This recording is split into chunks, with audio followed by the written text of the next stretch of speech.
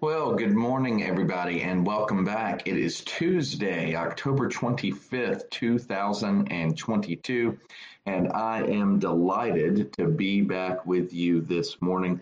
What a day yesterday. I think I pulled into the driveway at 11:05 last night, but the Lord blessed with safe travels and a very good meeting. So thank you for your prayers. It was a long day. It's been a long few days. My body still thinks it's around 1 a.m., or excuse me, not 1 a.m. What would it be? It would be 1 p.m. right now. But nevertheless, it is wonderful to be with you all, especially as we continue on in our study on the gospel according to John. Yesterday, we found ourselves in John chapter 12, at the beginning portion, where Jesus is anointed by Mary. We talked about some of how do I say this? Some of the supposed problems with God's word, where folks look at this and other passages and say, aha, there you have it. There's the contradiction. The Bible obviously contradicts itself, or they say, obviously, the Bible must have been written by multiple groups. This wasn't really written by the Apostle John. However, we talked about those things, and we also talked about this wonderful act of devotion that we see from Mary, and also this act of treachery that we saw from Judas. You see, Judas was with Jesus, but did not know Jesus. We see that present in what he did. It goes back to the old reality that we face. We can talk all day long about the things that we believe, but what you do is what you believe. Whether you will recognize that, whether you will admit it or not, what you do is the manifestation of your real belief. And we see here that Judas, or we saw yesterday that Judas was an absolute scoundrel. That's all he is. He spoke of very spiritual things. Don't get me wrong. Oh, this money, this perfume that was used on you, Lord, it could have been sold, and we could have used the money to buy food for the poor. We know from the text that Judas held the money bag and helped himself to it whenever he wanted. So you can put in parenthesis, we could have sold this perfume and I could have had the money, right? Nevertheless, it just goes to show you that not everyone who talks spiritually and is spiritual all the time actually knows the Lord. Just throwing that out there. Make sure that you are a Mary who is devoted to the Lord, and not a Judas who simply used the Lord for whatever he wanted. Now, that's enough of going over what we covered yesterday. This morning, we are going to pick up in John 12:9 with the aftermath of this, but also with another word about the Pharisees, and then we'll move on to the triumphal entry. What a beautiful, glorious time for our Lord, for his people. Let's pray. Our Father, we thank you for this time that you have given to us, and we pray for your blessings in it. Guide us as we go to your word. As it was yesterday, help us to see how your word applies to our lives. Yesterday, we saw that we're called to be like Mary, not like Judas. That we're called to adore you. That we're called to devote ourselves to you. Because you alone are worthy of our adoration and devotion. Nothing else in this world can match up to you. And yet, Father, often enough, we are like Judas, where we know the right things to say, but our motives are not pure. So please, let us be captive to your word. By your Holy Spirit, work in our hearts and guide us today as we continue in our time.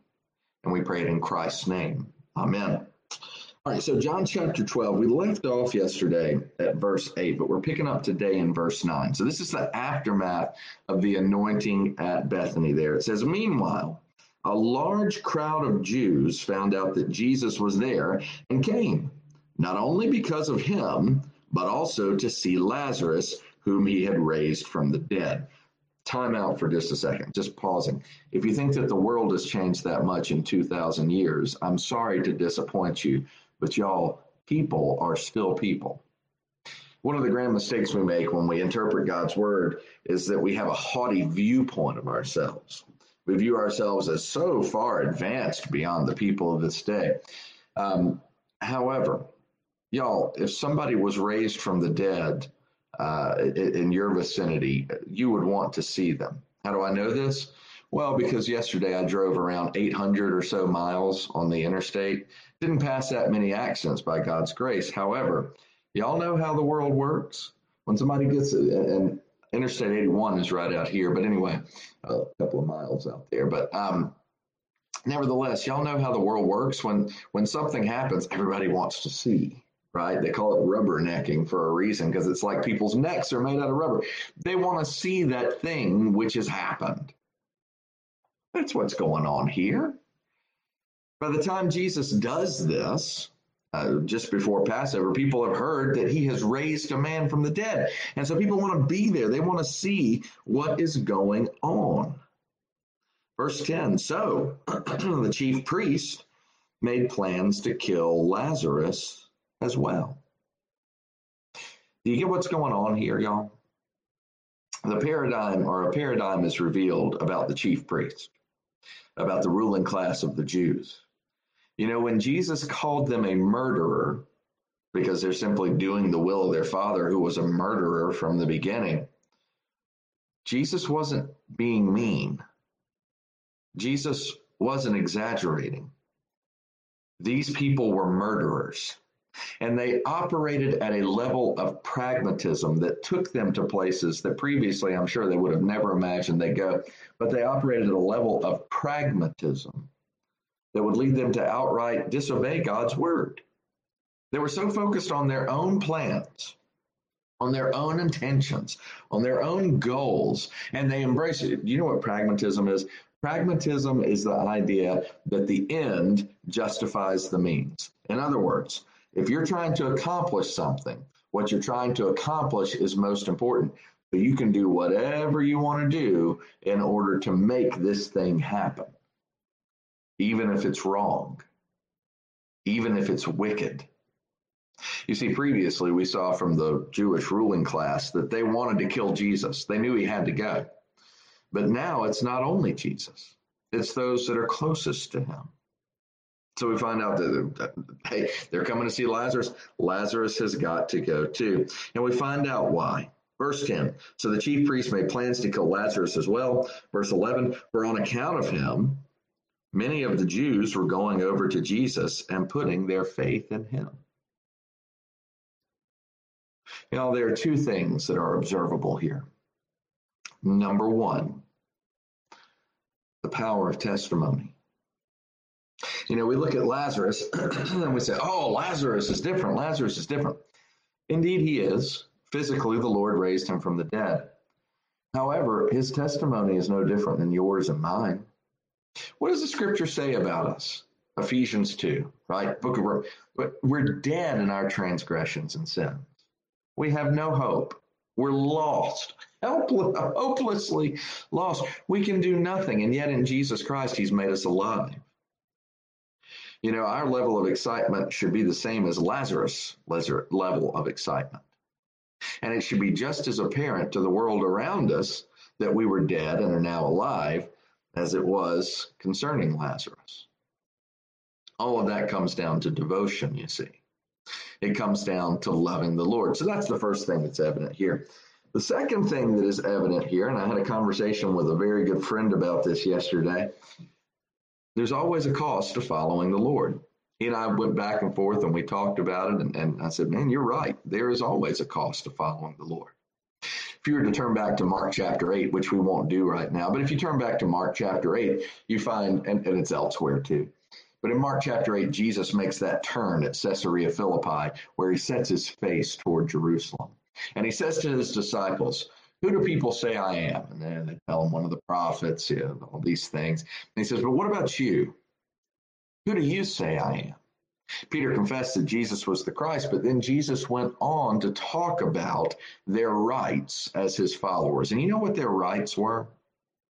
Their rights are the same as yours and mine.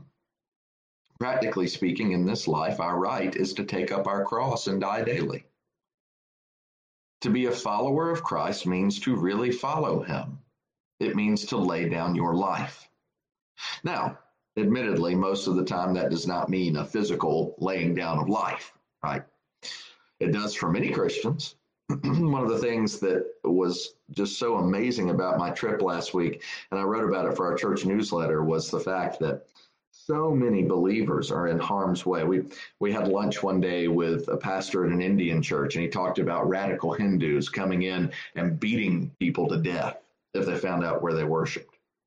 We talked to men from Uganda. We talked to men from other areas that are under intense persecution. And yet they keep on going. Why? Well, because they recognize what's going on here with Lazarus, that being a follower of Christ is expensive. That in fact, being a real follower of Christ means forfeiting everything you have. But it was Jim Elliot. Isabella, our daughter, is reading through The Gates of Splendor right now. It's that book that Elizabeth Elliot wrote about her husband, Jim.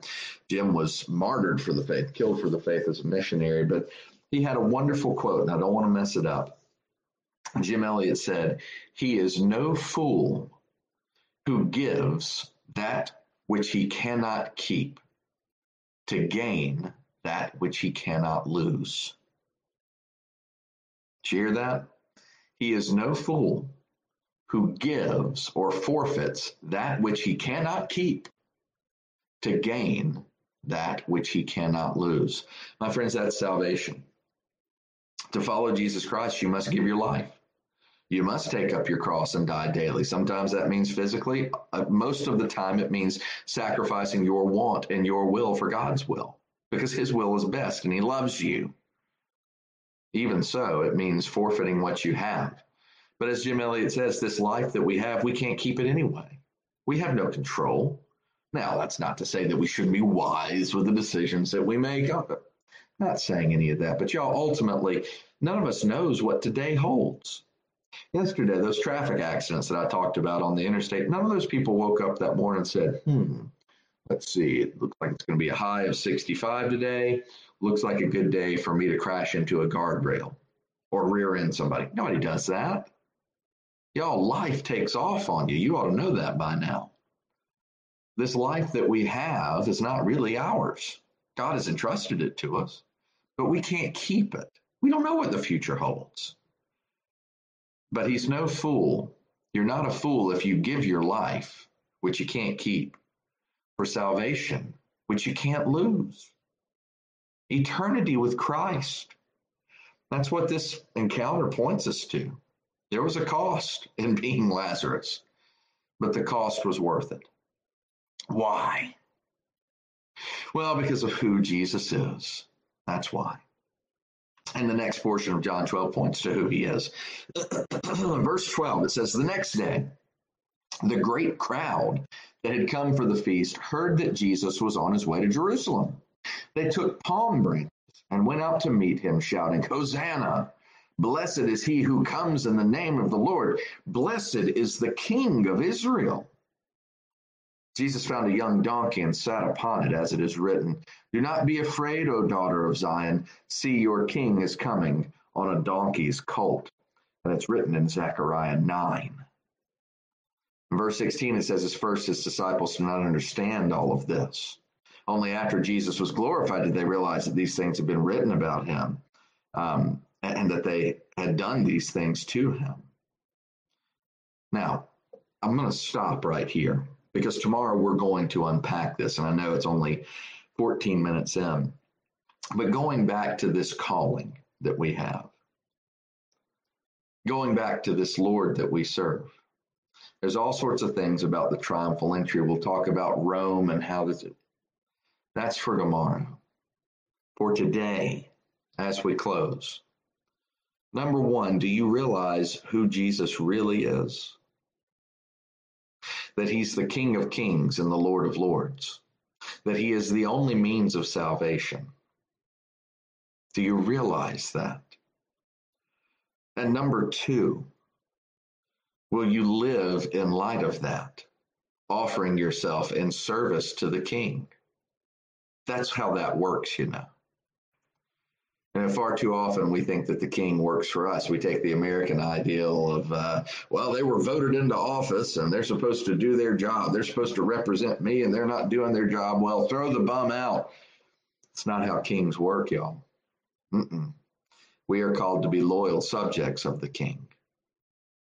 Thankfully, our King is righteous. Our King is good. And many of those who shouted out to him did not understand who he was. Some of those that shouted, Hosanna, Hosanna, save now, which is what that means. I'm sure some of them would turn right around and shout, crucify him in just a few days' time. Nevertheless, today, right now, do you realize who Jesus is?